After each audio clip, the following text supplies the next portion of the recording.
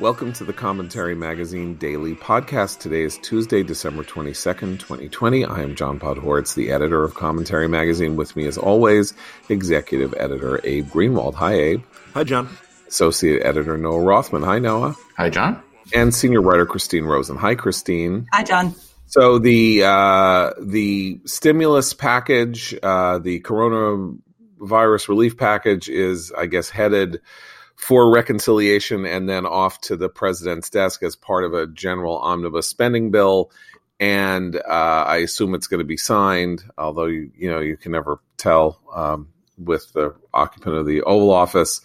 One thing I wanted to highlight is we talked about the general major features of the bill, is that it features an interesting grant or relief for people that under ordinary circumstances I myself would not be supportive of any federal relief for, which are arts venues, meaning theaters, rock clubs, museums, the largely nonprofit cultural sector of the United States, with some profit, profit rendering things like movie theaters and Broadway theaters and those theaters, but largely this money, because you need to have lost 50% of your 25% of your revenue. Those that have lost more than 90% will be able to apply first within the first 2 weeks. Grants capped at $10 million.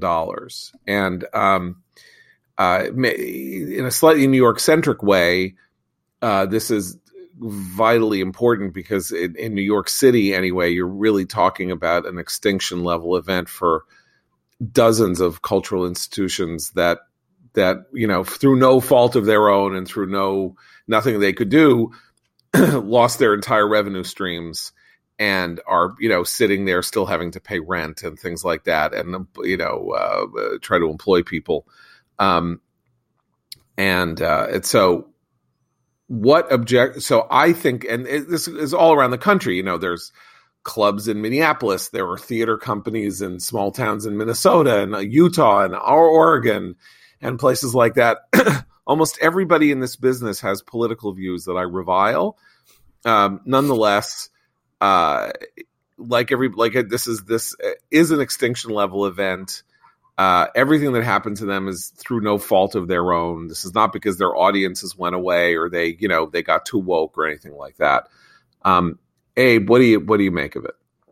Well, yeah, tempting though it is, I don't favor putting people with political views I revile out of business permanently. So sure, I think it's valuable, and not only do we need such things, even when they are irritants and frustrating and maddening, but these places and these industries do in fact employ Americans, and in that sense, they're no different from any other industry. We should say that they employ Americans, and they have, unlike a lot of other businesses, they have very serious ancillary effects on other businesses, restaurants, bars, things that are associated with them. That if entire neighborhoods where there are sort of arts programs and things like that get kind of shut down, that has catastrophic ancillary effects. One of the reasons that cities and states often invest in helping these institutions grow is that they have positive consequences on the neighborhoods they're in terms of small business help and employment and all of that. Well, and for the ones that are nonprofits, this year is very tough for fundraising for a lot of these institutions, which often do especially for the smaller arts, I'm thinking of the smaller theater and music groups. Here in DC, their fundraising efforts are usually in-person events, special concerts, special talks, things that you can go to, pay a kind of slightly, increased ticket price for, which is in fact a donation to the institution. And now they have to rely, like everybody else, on kind of virtual efforts to bring in money. And that's going to be really tough, especially because many of their bigger donors this year might not be giving at the same level that they did in previous years. So I agree. I think it's something that to keep arts communities thriving, regardless of their output and political views, is a good thing. Noah, you have any take on this? No. It's all good. This is important. It's months too late. And the whole objective of paycheck protection philosophy, much less the legislation, is to keep people employed, to keep them off the unemployment rolls, and to reduce the strain on the public coffers, to say nothing of the social burden associated with indolence. So yes, whatever you can do, and this is the bare minimum of what you can do, then yes, it's valuable. This was imposed on people. This is not a natural condition. None of this was something that, there would, maybe not in New York City where people wouldn't go to the theaters amid a pandemic, but in the rest of the country, you could probably have kept movie theaters open and people would patronize them to the detriment of public health. So closing them, entertainment venues, was a necessary public response to the pandemic, and a necessary public response to the pandemic also involves keeping the safety net in place. Well, and I think if you're concerned, the fiscally responsible conservative part of my brain, what I read in the new relief bill and same in the old, that is concerning is what we're going to see in terms of political rhetoric a year or so from now. This is supposed to be temporary. So, for example, on the rent forgiveness. Rent forgiveness is supposed to be is part of this package distributed by state and local governments, and it's supposed to be temporary. But I can guarantee you that the sort of progressive wing of the Democratic Party will start to argue. They already argue that housing is a human right, and rent is horrible and capitalistic and terrible. And you will see this temporary payment used as a justification for making some of these extremely expensive programs permanent. So that's, I think, what we need to keep our eye on going forward. Right. I mean, the whole point about I am philosophically opposed to direct government interventions in the arts because I do not believe that it is good for government to sponsor arts and specific artists and things like that, because then you do get into the bizarre feature in which we are somehow privileging certain forms of art over other forms of art. And you get the situation in which taxpayer dollars and money are often being used to fund things that are morally noxious to a great many people in the country, one way or the other. You can almost say, it's like if you don't like Piss Christ, you also might not like the Gene Autry Museum. You can't, or some museum dedicated to George, to General Custer. And it's best for the government to be entirely out of this. I do think that there's a slight difference in policy terms when individual states or localities decide that it is in their interest to do things to deregulate so that arts institutions and things like that can gain purchase in neglected neighborhoods or troubled places or stuff like that, to encourage the creation of a sort of creative industry that otherwise would not necessarily locate there. But that's also not federal. That tends to be state and local. I will say this, which is that this country is uniquely generous to arts institutions. People are constantly saying, "Oh, what about England has all this, support for the National Theatre and for the BBC, and this is so terrible that we don't do stuff like this."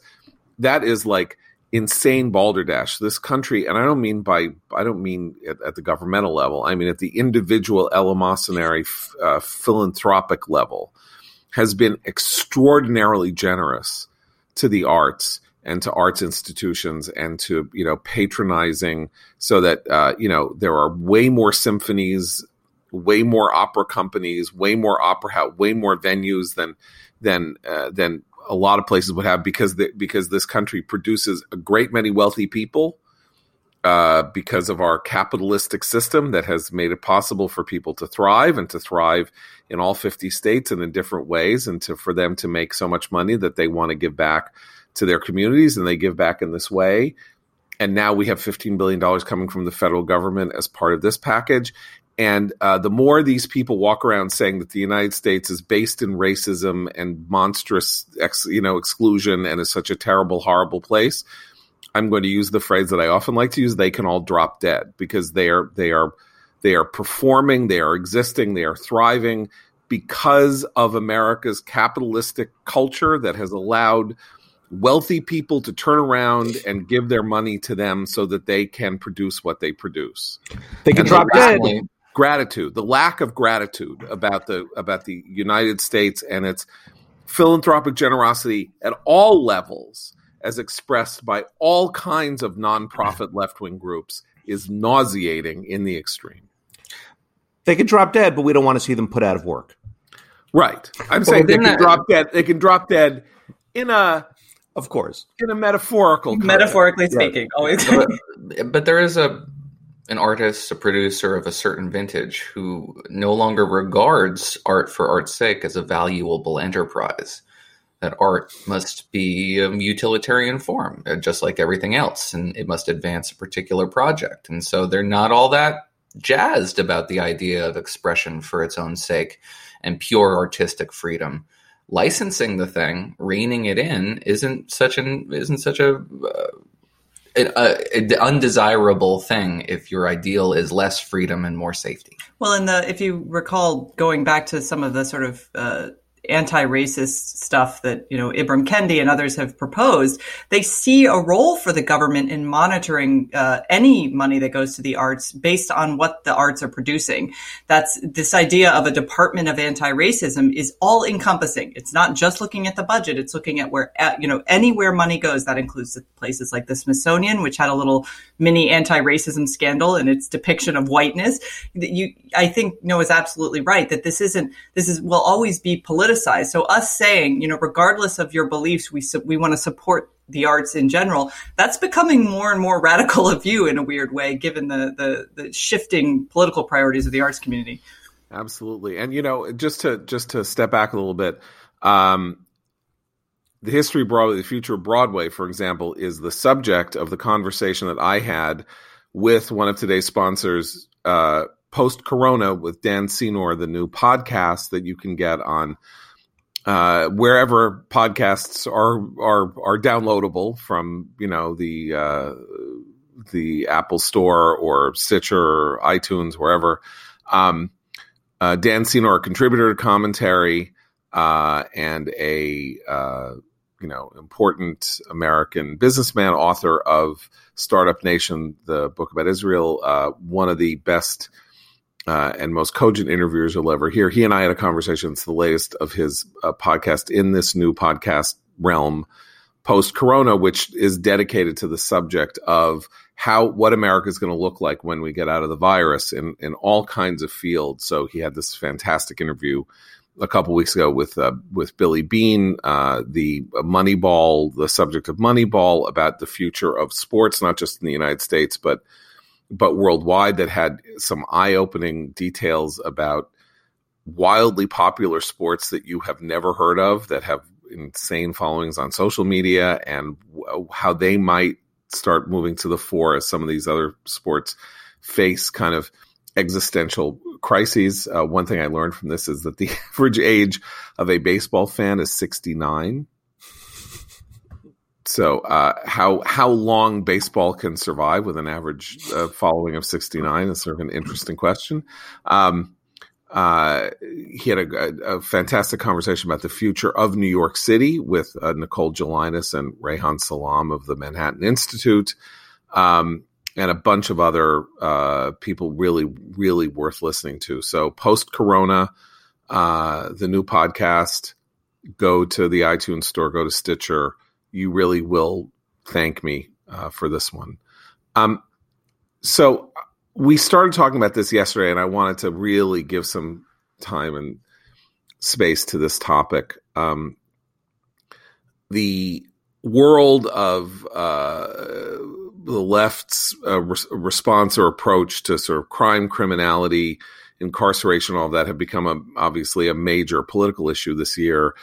In two ways, one of which is, of course, it triggered the summer riots and the agitation and unrest, and then the presumption on the part of liberals and the left that a Rubicon had been crossed, and that the American public was suddenly very, very much willing to listen to radical ideas about what to do about American crime control.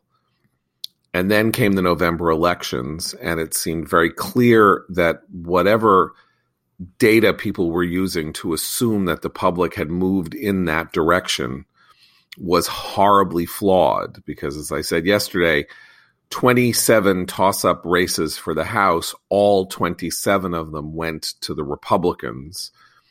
And the Republicans and the Democrats alike attribute the lion's share of this to defunding the police and socialism, which don't necessarily sound like they're connected, but they are connected. We don't have to really get into that.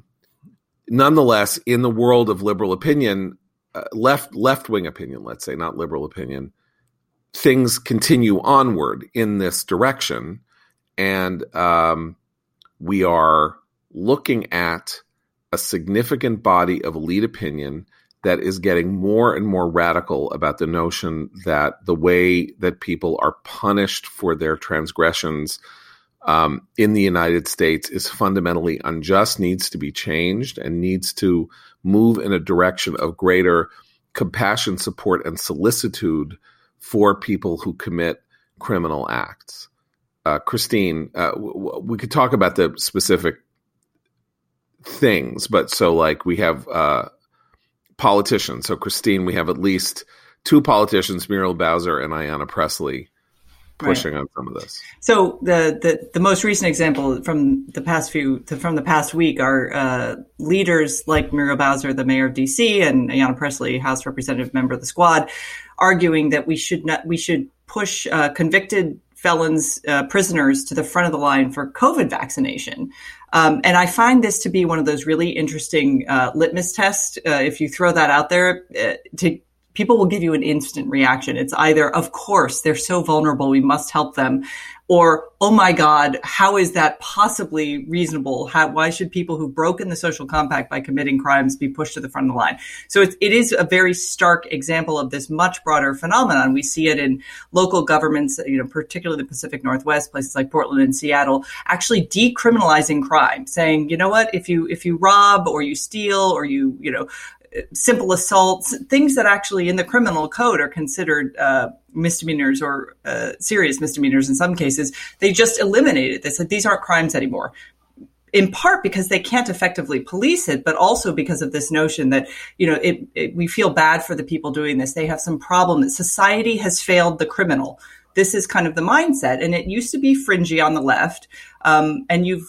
And I want to separate that in particular from the kind of thoughtful efforts to reform the criminal justice system, right? To make sentencing fair, as we saw with the war on drugs, brought really unfair penalties for crack versus powder cocaine. And, things like that are legitimate. You can get a lot of broad appeal for them among the public and among lawmakers on both sides of the aisle. That's not what we're talking about.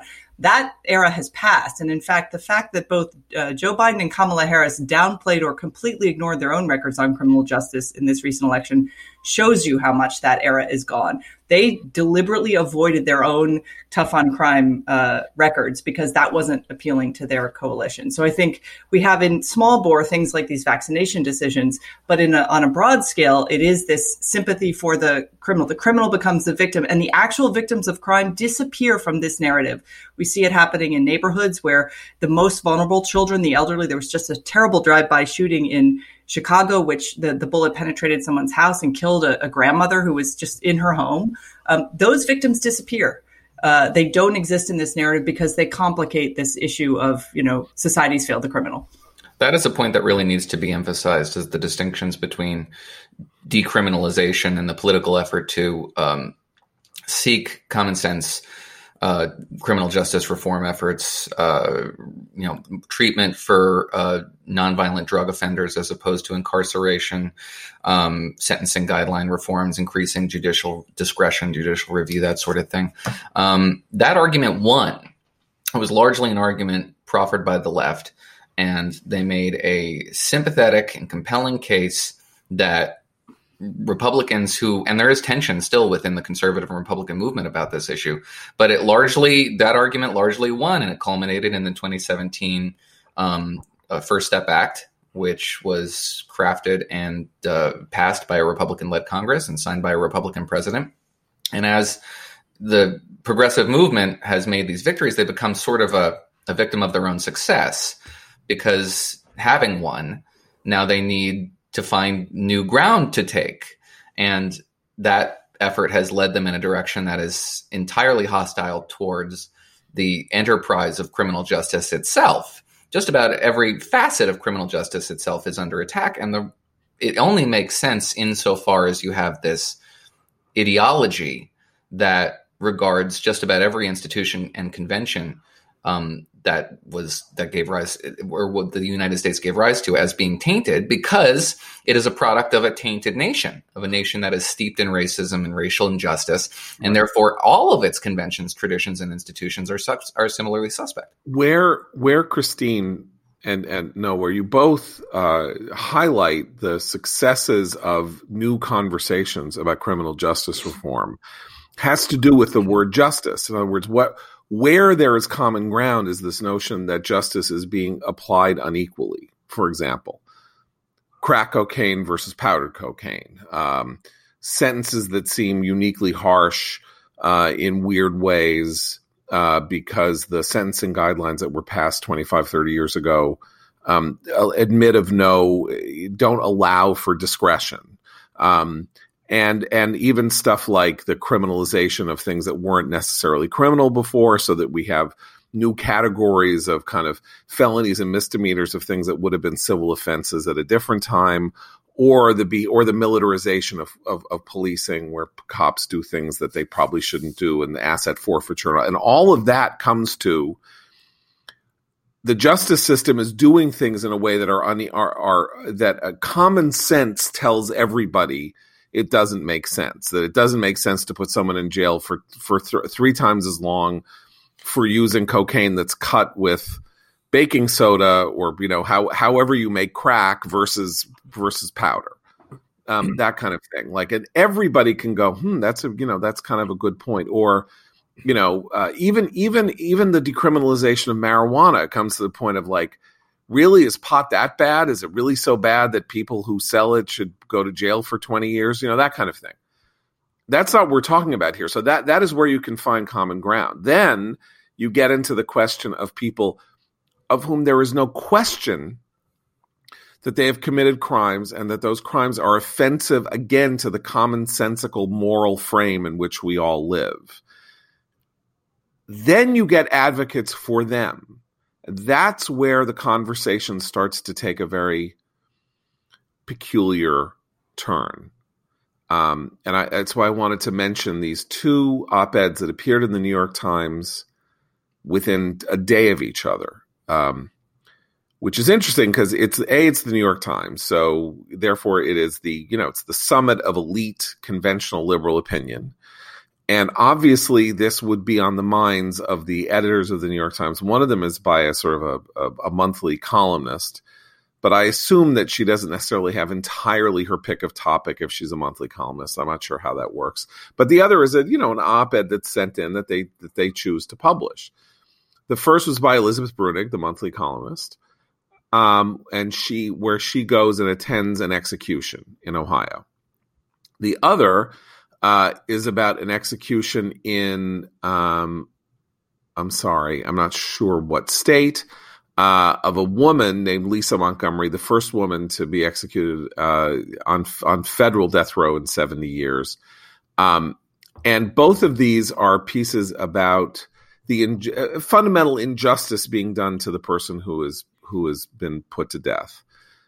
In both of these cases, by the way, we're talking about a period of 10 to 20 years between the commission of the crime and the execution, since the process of getting to the death penalty is so involved in the United States, with every possible avenue of appeal and sympathy and all that having to go through, and then possibly a final, somebody commuting the sentence at the final moment who doesn't do it, like President Trump.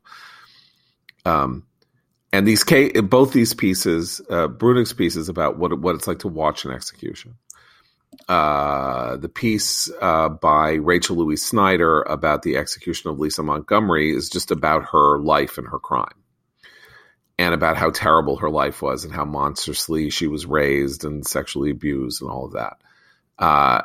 And the other case about Alfred Bourgeois, again, talks about the horrors of what was done to him, and how terrible it is. And both these pieces stipulate that they committed the crimes that they are accused of. Though in the case of Alfred Bourgeois, Elizabeth Bruenig raises a doubt about one aspect of it, but that they killed people is no question. And then the issue here is what Lisa Montgomery did was that she took a woman, she strangled her, and she took a knife or whatever and cut her belly open and took her unborn child out of her stomach and kidnapped her and drove her 1,000 miles to Texas back to her husband.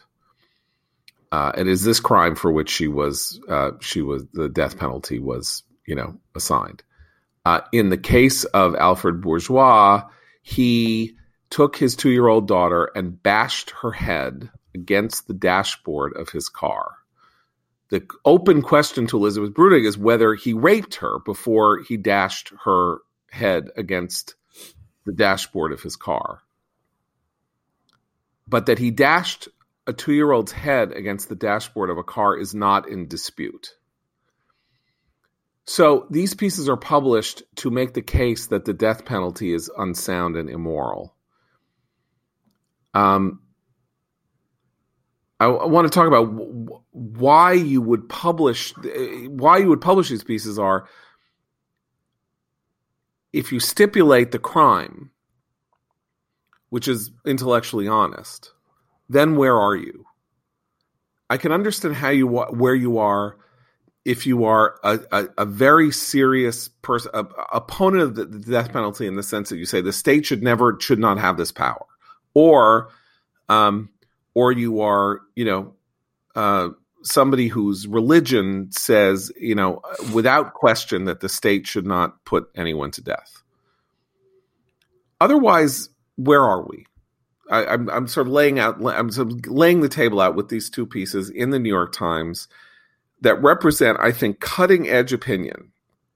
Death penalty is very controversial, always has been, although not in the United States that much. Like 2/3 of the American people, as far as I can tell, pretty consistently support the imposition of the death penalty, which is the only penalty mentioned in the Constitution of the United States for treason. So sometimes those numbers go like there's a way to look at the public opinion on the death penalty that says that the abolition of capital punishment is gaining ground. But that's if you ask in general terms. You see, if you ask specifically, for example, like I remember this from 10 years or so ago. If a terrorist attacks American citizens, should they be put to death? Yes, overwhelming majority of Americans say yes. So there's a sort of in the abstract, a lot of Americans will say yes, it's a bad thing. Then when you get to a specific crime that they find is beyond the pale, they're absolutely for. Well, I'm looking directly at Gallup, which has been polling this issue since 1940. You couldn't have a more consistent poll. And the question is very specific. Are you in favor of the death penalty for a person convicted of murder? Now, presently, it is 55% support, 43% oppose. But the direction is moving toward oppose. In 1996, 80% supported death penalty for a person convicted of murder to 16% opposed. And the direction has been moving steadily in one way. So it's not as clear cut as that, I suspect. And generally, John, based on your own stipulations, that if there's a moral conviction at work here, in Elizabeth Bruning's case, there is a moral conviction at work here. She's not being disingenuous. She's not she's an idiot. Neither is Rachel Louise Snyder. There is a moral conviction at work here. I'm in agreement with that. But I think Abe's point addresses your point, Noah, which is that as a general principle, now it's a 55-43 issue or whatever. I was saying sort of 2/3, 1/3. Maybe, I mean, there are other polls that would say that. But not in specific. Like if you went out to the American people and said, Louise Montgomery took a woman, strangled her, cut her belly open, took an 8-month-old, a gestating 8-month-old baby out of her stomach to kidnap her, to take her as her own, to bring her back to her husband who wanted another child. Should that person be put to death? My guess is you're at 80%. Right. In other words, you only really have people who say you cannot have the death penalty under any moral circumstances. But it is an argumentum ad passionis. It's a logical fallacy to appeal to emotion. We don't make policy based on it. I do not. In fact, I don't agree with that, but we can get to that because I think a moral revulsion at specific particular acts is, in fact, at the root of criminal justice. And our in our system, sorry to interrupt, but our system is designed to treat each case individually. We don't take a group of murderers and throw them before a jury and say, well, this guy shot someone, this person strangled a woman. That each right, which is but that's precisely why the statute doesn't define individual criminal acts as being, it would say broad categories. It doesn't say, well, there's this, if you bashed a 2-year-old's child's head, that should have its own statute, and this should have its own statute. I mean, the statutes are clear. Right, but we have degrees. Right. And I mean, I keep thinking, I keep coming back to the Dukakis debate question, right? When he was asked about would he support a death penalty sentence for someone who killed his own wife. And that was, his answer, his moral conviction was the death penalty is wrong. He said no. It cost him. I mean, it cost him votes because people could not believe that a man. I mean, now some people admired him for that because they shared his conviction. But I do think that there's also the slippery slope problem, right? So if you eliminate the death penalty, then what is the most egregious sentence you can give a person for the most egregious crimes? It becomes life in prison. And then everything beyond that is also adjusted in kind. And you could get to the point, especially if you're decriminalizing misdemeanors that are quality of life issues for people, you're going to get to a point where the criminal justice system is rather treating criminal behavior in general with kinder, gentler approach. And you can make an argument for that, but in a violent country like the US, that's going to have consequences. Well, I'm just wondering though, if the nature of the new anti-law enforcement movement has much to do with the kind of arguments we're giving. I mean, the New York Times column articles are one thing, and I think that is making an honest argument about the ability of a state to put a citizen to death. And I think Noah's right that if you make that kind of argument, you want to give it the best counter argument you can to sort of make your case. But I think the kind of stuff that we're seeing in the activist part of the left today isn't really about the traditional arguments about having the right to put people to death, because we're talking about groups and people who are not anti-violence. They want to abolish prisons. Right. Yeah, so that's where you get to the meat of the argument. And Abe's absolutely right. If you scratch one of these people enough, and is there a penalty that's worse than death? Arguably, yes. That would be solitary confinement, administrative segregation. And administrative segregation is psychologically is torturous. And there's a lot of people who believe that should be eliminated too. And there should be, just a general population as opposed to segregated populations, or particularly solitary populations. And then once you scratch that a little bit further, you get to, well, there shouldn't be general populations either. Right. Well, I'm sorry. The other thing about solitary, a lot of the people who are put in solitary or segregated from the rest of the population are done to protect the rest of the prison population. These are extremely dangerous people. Entirely protecting other prisoners by segregation. But that is entirely the point of that. And again, it's where you start, where your moral frame begins is the idea that you focus on an individual case, for good or ill. And in the case of, say, Lisa Montgomery, as I say, this piece by Rachel Louise Snyder says, she was raised, she was repeatedly abused as a child, she was sexually abused, she told people, nobody did anything. And, she basically went psychotic as a result of it. And so this was the end result of that, and that this life history should have been mitigating, that she did not know right from wrong, and she didn't know how to behave and all of that. And so what you have is this, you turn this intense camera focus on the criminal who committed the crime and say, look at the horrible life that she led. Why are we doing this to her? And in doing that, and this was what happened in the 60s and 70s and 80s with liberal attitudes about criminality that were so disastrous and ruinous to American liberalism, that you zoom in on the state condition and life and circumstances of the criminal, and you blot out the victim.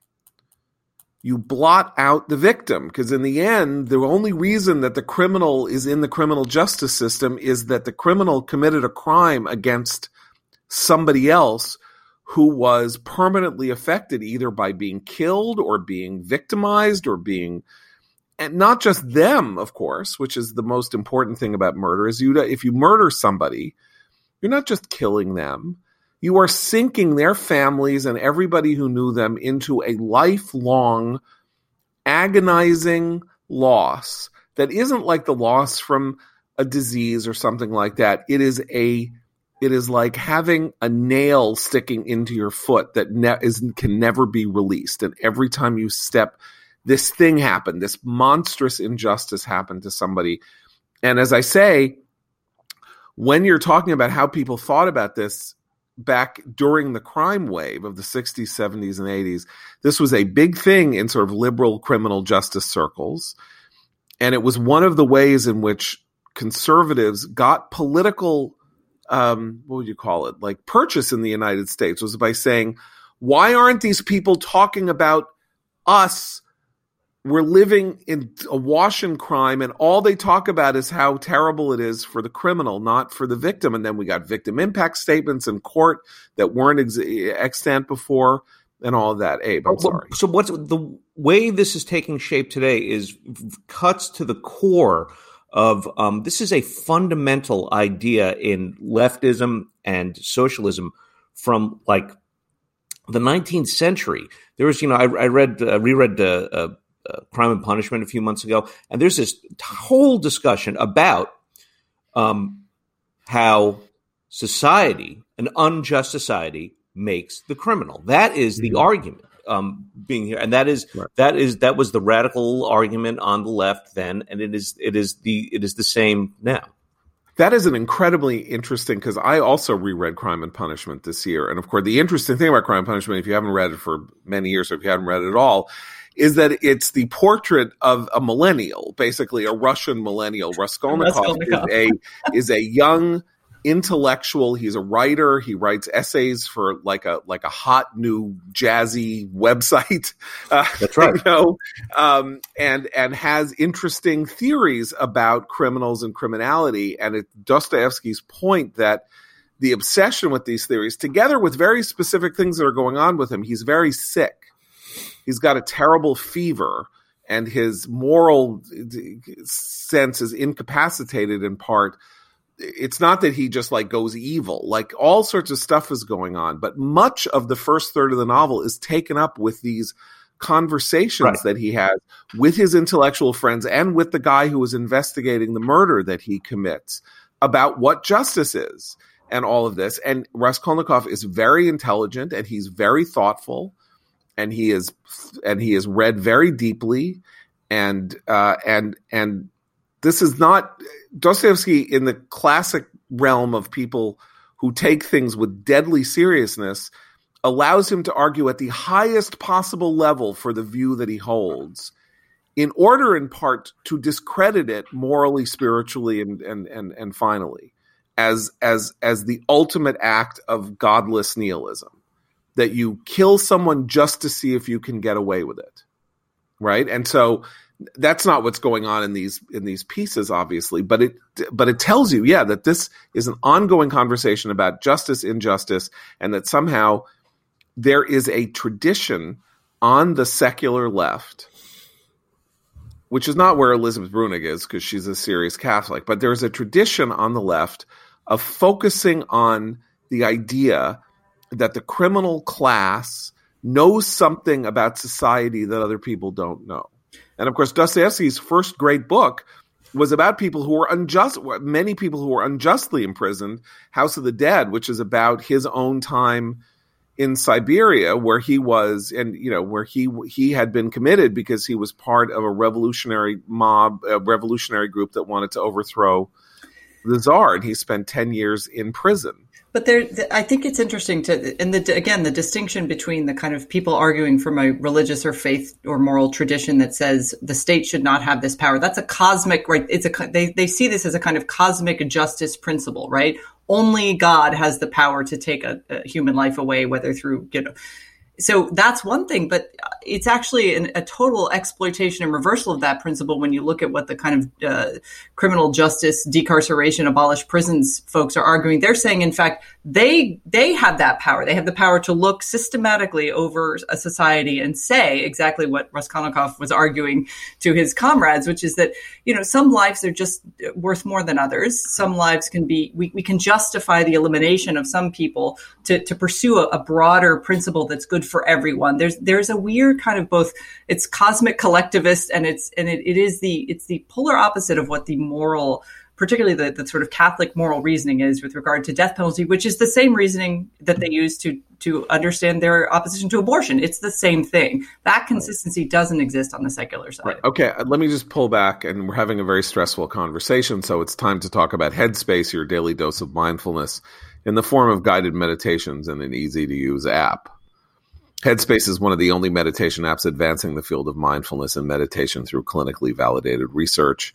So whatever the situation, Headspace really can help you feel better. Overwhelmed, Headspace has 3-minute SOS meditation for you. Need some help falling asleep? Headspace has wind-down sessions their members swear by.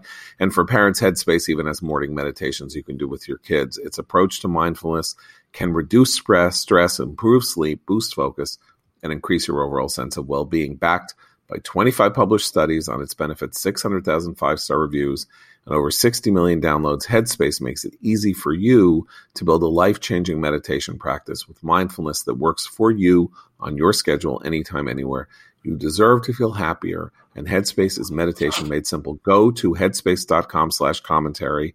That's headspace.com/commentary for a free 1-month trial with access to Headspace's full library of meditations for every situation. This is the best deal offer right now. Head to headspace.com/commentary today. Now, just to return to this question of the moral frame and the victim, all of these conversations fundamentally center on the idea that the population that is being imprisoned, incarcerated, something like that, have some kind of extra grievance or reason for having been in this situation that is not taken account of in the way that they are treated in the criminal justice system. Systemic racism, poverty. We now even have this idea that is first popularized by Malcolm Gladwell and is now gaining increasing purchase. Alec Gibney just did a documentary on the woman who was promoting this idea, the doctor, that, most criminality is the result of head injury. Like when you're young, you have some kind of a concussive experience that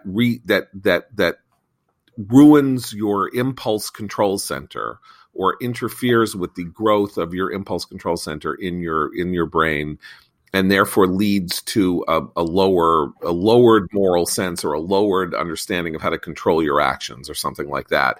And obviously, if that's the case, then no criminal can really be held responsible for his or her actions because their brain isn't sending them the right signals about what to do when they're in a stressful situation or kind of confrontational situation or something like that. And again, what we have here is a focus on the criminal and not on the population that is being either preyed upon or, and I think this is the most important point, if you talk about how we need to defund the prisons, that we need to get rid of prisons and all that because there are too many black people in them, or there are too many minorities in them. What you are effectively doing there is saying that the defining quality or characteristic of a minority population is some kind of a direction toward criminality that needs to be mitigated because we don't treat minorities properly in this country. And that, in turn, says absolutely nothing about the overwhelming majority of African American, Hispanic, whoever it is, who do not commit crimes and who are more likely to be the victims of the criminal class that does them than anybody else is. Because it's not like these crimes are black on white or Hispanic on white or something like that. They are mostly black on black, Hispanic on Hispanic, whatever. And everybody, and so this focus on the criminal, again, like it defames the law abiding, it seems to me. And that's where I get into, that's where I want to talk a little about the politics of this. Because if this is where elite opinion is going, and not only is it going there, but there's now a kind of barrier against backtracking because these views are being adopted not only as fashionable, but as anti-racist, as you said, Christine. So therefore, backing off and saying, "I'm sorry, I can't go with this. Like this is you're doing something terrible." Sort of like defunding the police. Like enough. Don't talk about defunding the police. What Democrats said on that famous phone call that we read about 2 days after the election, like you were killing me with the defunding the police stuff. Stop talking about it. It's not like they were saying stop talking about it not because it's bad politically. It's also like stop talking about it because you're immoral and wrong and you are going to destroy this country by talking about it. They're saying this is, I mean, voters don't like it. But if they're right, and this conversation hardens and deepens, and the class of people who are talking about it have no way to back themselves off from the craziest opinions here, where is this going to lead our political conversation over the next couple of years? Well, it's going to lead anyone who's moderate or from a moderate district or who is trying to reform rather than abolish anything about the criminal justice system will be branded a racist if they're on the left. They already assume the Republicans are racist. And it will lead to either stagnation, in which case the void will be filled not by legislators who are required to moderate their views in order to strike compromises, but by the activist class, which we now know is just gotten a huge infusion of cash this summer through the Black Lives Matter movement, which then doles it out to all these smaller groups, although it's rather shadowy. $12 billion? $12 billion. It's a very shadowy financial network, which several good reporters have tried to sort of comb through.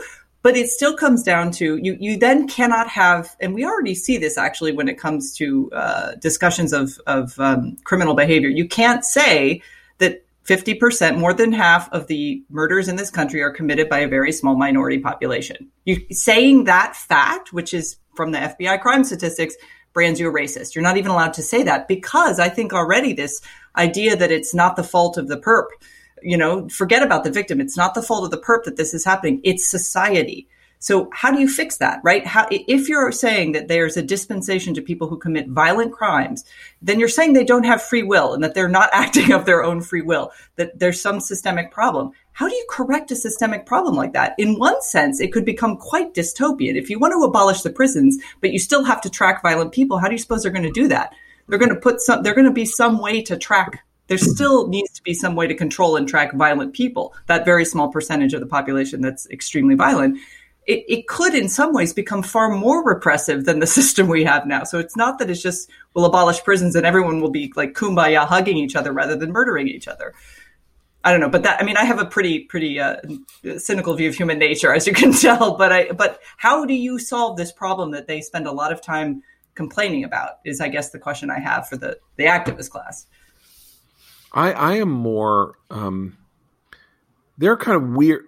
There are all these weird portents in what actual hard data we are collecting about the 2020 election, not polling data, which, as we know, was incredibly useless, but these precinct by precinct voting numbers and totals and things like that. And what we are seeing is these green shoots of change, in the sort of Trump Republican direction among minorities, places that Biden won by 50%, just like Hillary did, or so. Hillary won by 60, Biden wins by 50. But in these places, the Republican vote jumps by 80%. Now, of course, if you have one vote and you jump by 80%, you get to 1.8 votes. It's not like, it's not like that jump itself is, statistically measurable, but it doesn't get you anywhere near a majority. But the question is, are there things about the American conversation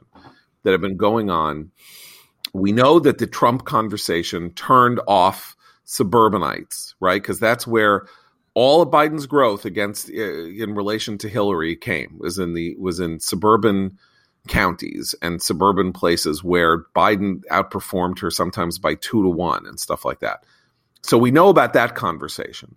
But what is the story about these Hispanic neighborhoods, these black neighborhoods and places like that, minority neighborhoods where Trump did, wildly better than he did in 2016, for example? Well, what's the explanation for it? Crime is up in some of those neighborhoods. Crime is up considerably in those neighborhoods. Crime is up in all of those neighborhoods. Every major city in the United States is seeing a crime spike. It's not, now again, it's often incredibly small base because we've had almost 30 years of a diminution of crime, which is one of the reasons that things like the death penalty stopped seeming so necessary. The death penalty was wildly popular by 1996 because we had just started with the downturn in crime really 2 years earlier, and people were still terrified and wanted criminals punished. Now it's like 25 years later, it's like, many people in the United States don't have any experience of crime, whereas 40 years ago, every American had an experience of crime in some fashion or other. Car smashed into, a mugging, somebody they knew something terrible happened to, driving through a bad neighborhood, being like absolutely terrified while you were driving that your battery might die, whatever, however you want to slice it. And so people really don't have that much experience of it anymore. But where there is experience of it, there was movement. And that wouldn't necessarily have been movement to Trump if the Democrats hadn't gone bananas on this subject. And I just don't know where this goes. Noah, as our resident macroeconomic political 30,000 feet studier of data, I mean, you're getting a really interesting look from Noah right now. Yeah, no, but I'm just saying, like, we've written these pieces about, and you've written these pieces about, what the overall electoral consequences, issues wise, might be. And so I don't know. I mean, I think Democrats could be walking themselves into, even having gotten 81 million votes in the last election, they could be walking themselves into a cul-de-sac. Yeah, well, there's certainly the potential for backlash, and I think we probably did see a lot of that. I think rising crime rates as a theory of everything is possibly flawed, in part because we saw a rejection of the kind of maximalist progressive prescriptions for economic and social reform in 2018 as well, in the good times. Economy was doing really well. For everyone. No, it was just good times for everybody. These were the salad days of the Trump era. And progressives ran, and we wrote about this in November. Progressives ran in competitive races and competitive districts and competitive states in 2018. And of all the benchmark candidates, only one managed to win and didn't do especially well as they thought they would. So the writing was on the wall for progressivism. At the time, one of the things that I find really interesting as we begin to do retrospectives on the Trump era are these spasms that I think, cultural spasms that I think are attributable to the president just being a cultural figure. Donald Trump's hostility towards women and disrespect for women, I think, contributed mightily to the Me Too movement. Donald Trump's racial agitation, I think, contributed mightily to the events over the last summer. And I think that what the reaction that he fomented, even if he was just sort of a intangible presence in that debate, created the conditions for the people who hold radical views to perceive themselves to be to perceive those views to be less radical, and that the moment for them had arrived, or at least the urgency had become around those views had become more, more present.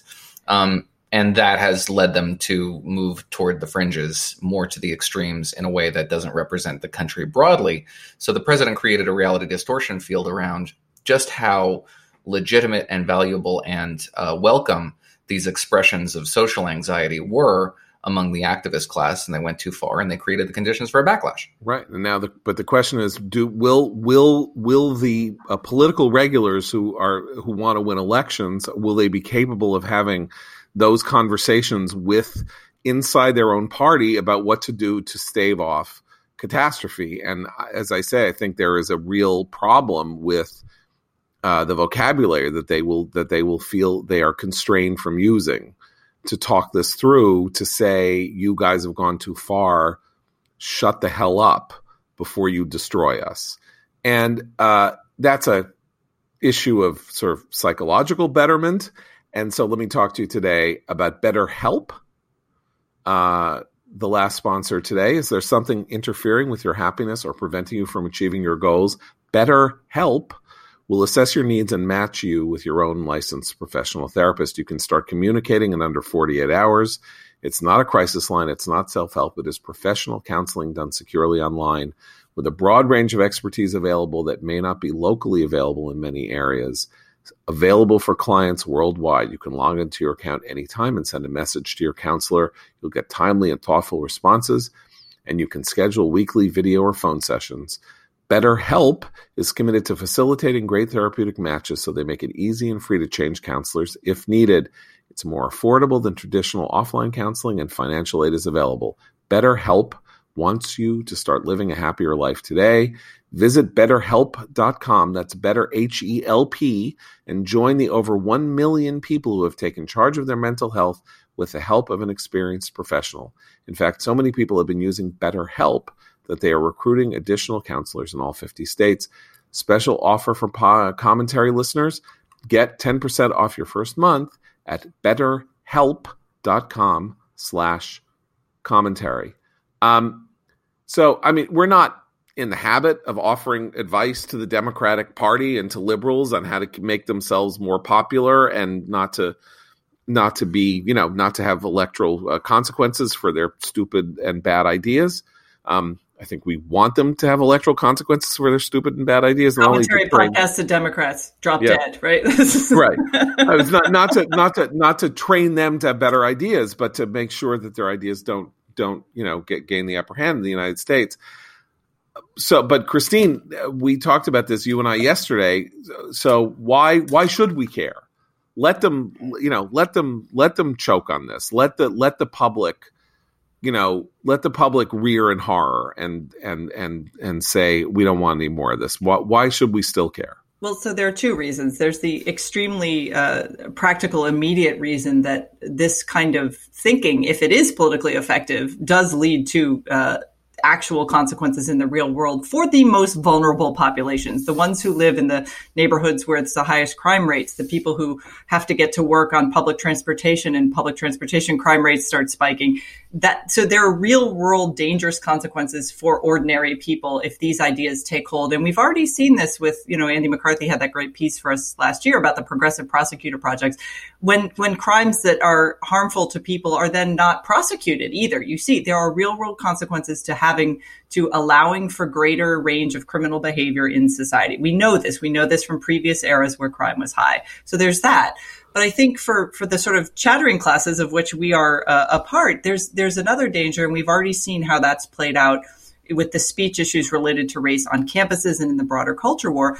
We lose a way of talking about criminal behavior, personal responsibility, and agency if we start making everything a systemic problem, right? If everything's systemic, if we don't want to get into the specifics, but we want to talk about, I'm depraved because I'm deprived, if criminals are all given the sort of the benefit of the doubt for why they did what they did, then I think it's very difficult to make a persuasive intellectual argument against that way of thinking. And that kind of worldview can infect people on the right side of the aisle as much as it can on the left. And that's dangerous. If there are certain things you're not allowed to talk about, certain facts you're not allowed to raise, that makes the ability to come to any sort of reasonable reform or policy decision making that much harder. So I think what you're pointing out is that all wisdom can be located in Stephen Sondheim's lyrics for G. Officer Krupke, written in 1957. So I think there's great merit to that. Everyone go look up the lyrics to G. Officer Krupke, the greatest 11 o'clock song ever written. Since we began with Broadway, we can end with Broadway. We'll be back tomorrow for our last social disease. No one wants a fellow with a social disease. We'll be back tomorrow with our final podcast of 2020, and we have many surprises. I don't know what they are because we haven't even talked about it, but we should come up with surprising. Does that mean I get to break out the bassoon finally? No, I'm just kidding. That's yes. not a threat. That'd be great. Yeah, I say variety show. Variety show. Cavalcade of stars. Okay. We will be discussing this offline. We'll be discussing. Don't get me started because Noah and I we're both stars of our high school musicals and college. I did community theater in Arlington, Virginia, as late as my 30th. Abe is going to have to be the voice of reason and stop us from save us from ourselves, Abe. No, we will do G. Officer Krupke with you accompanying us on the bassoon. That would be, and Abe, by the way, plays the piano. Abe, we could have a whole thing. Anyway, all right. So until tomorrow, for Abe, Noah, and Christine, I'm John Podhoretz. Keep the candle burning.